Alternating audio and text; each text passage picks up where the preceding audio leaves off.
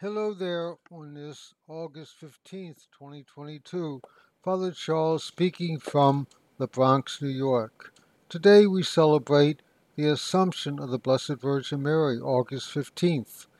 And today's feast speaks mostly about what happens to us after our death, as well as our journey to reach this life after death.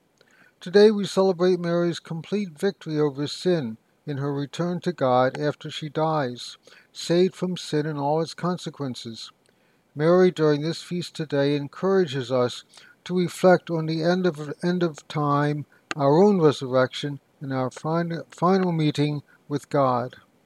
The first reading in the liturgy today is written in very symbolic language and presents to us three main figures: the woman, her child, and the fiery dragon. The figure of the woman may refer to the church or to Mary. Her child refers to Jesus himself. The dragon represents the devil or Satan and all the forces of evil which battle against us. Just a little bit of history. Even though we as Catholics consider our devotion to Mary very important, devotion to Mary grew up rather late in the long history of the Church. By this I mean that during the first 300 years of our Church, there was comparatively little devotion to Mary compared with later on. Of course, there was devotion to Mary, but Christians during those first 400 years were trying to reflect on and to understand just who was Jesus of Nazareth. The Christian community was more concerned with understanding, at least a little bit, the complex mystery of Jesus himself, being true God and true man.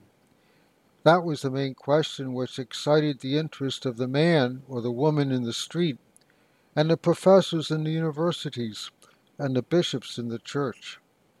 Then in the year 300 or so rose up the first liturgical feasts in honor of Mary, separate from the other saints in the church. The most important Marian feast in the Eastern Church was the Assumption of Mary, which we celebrate today. Eventually this feast was adopted by the Western Church and put in our own Roman Catholic liturgical calendar. The Gospels do not talk explicitly about the Assumption of Mary. The belief in the Assumption had its origin in the popular faith of the people, who came to believe that Mary was bodily assumed into heaven.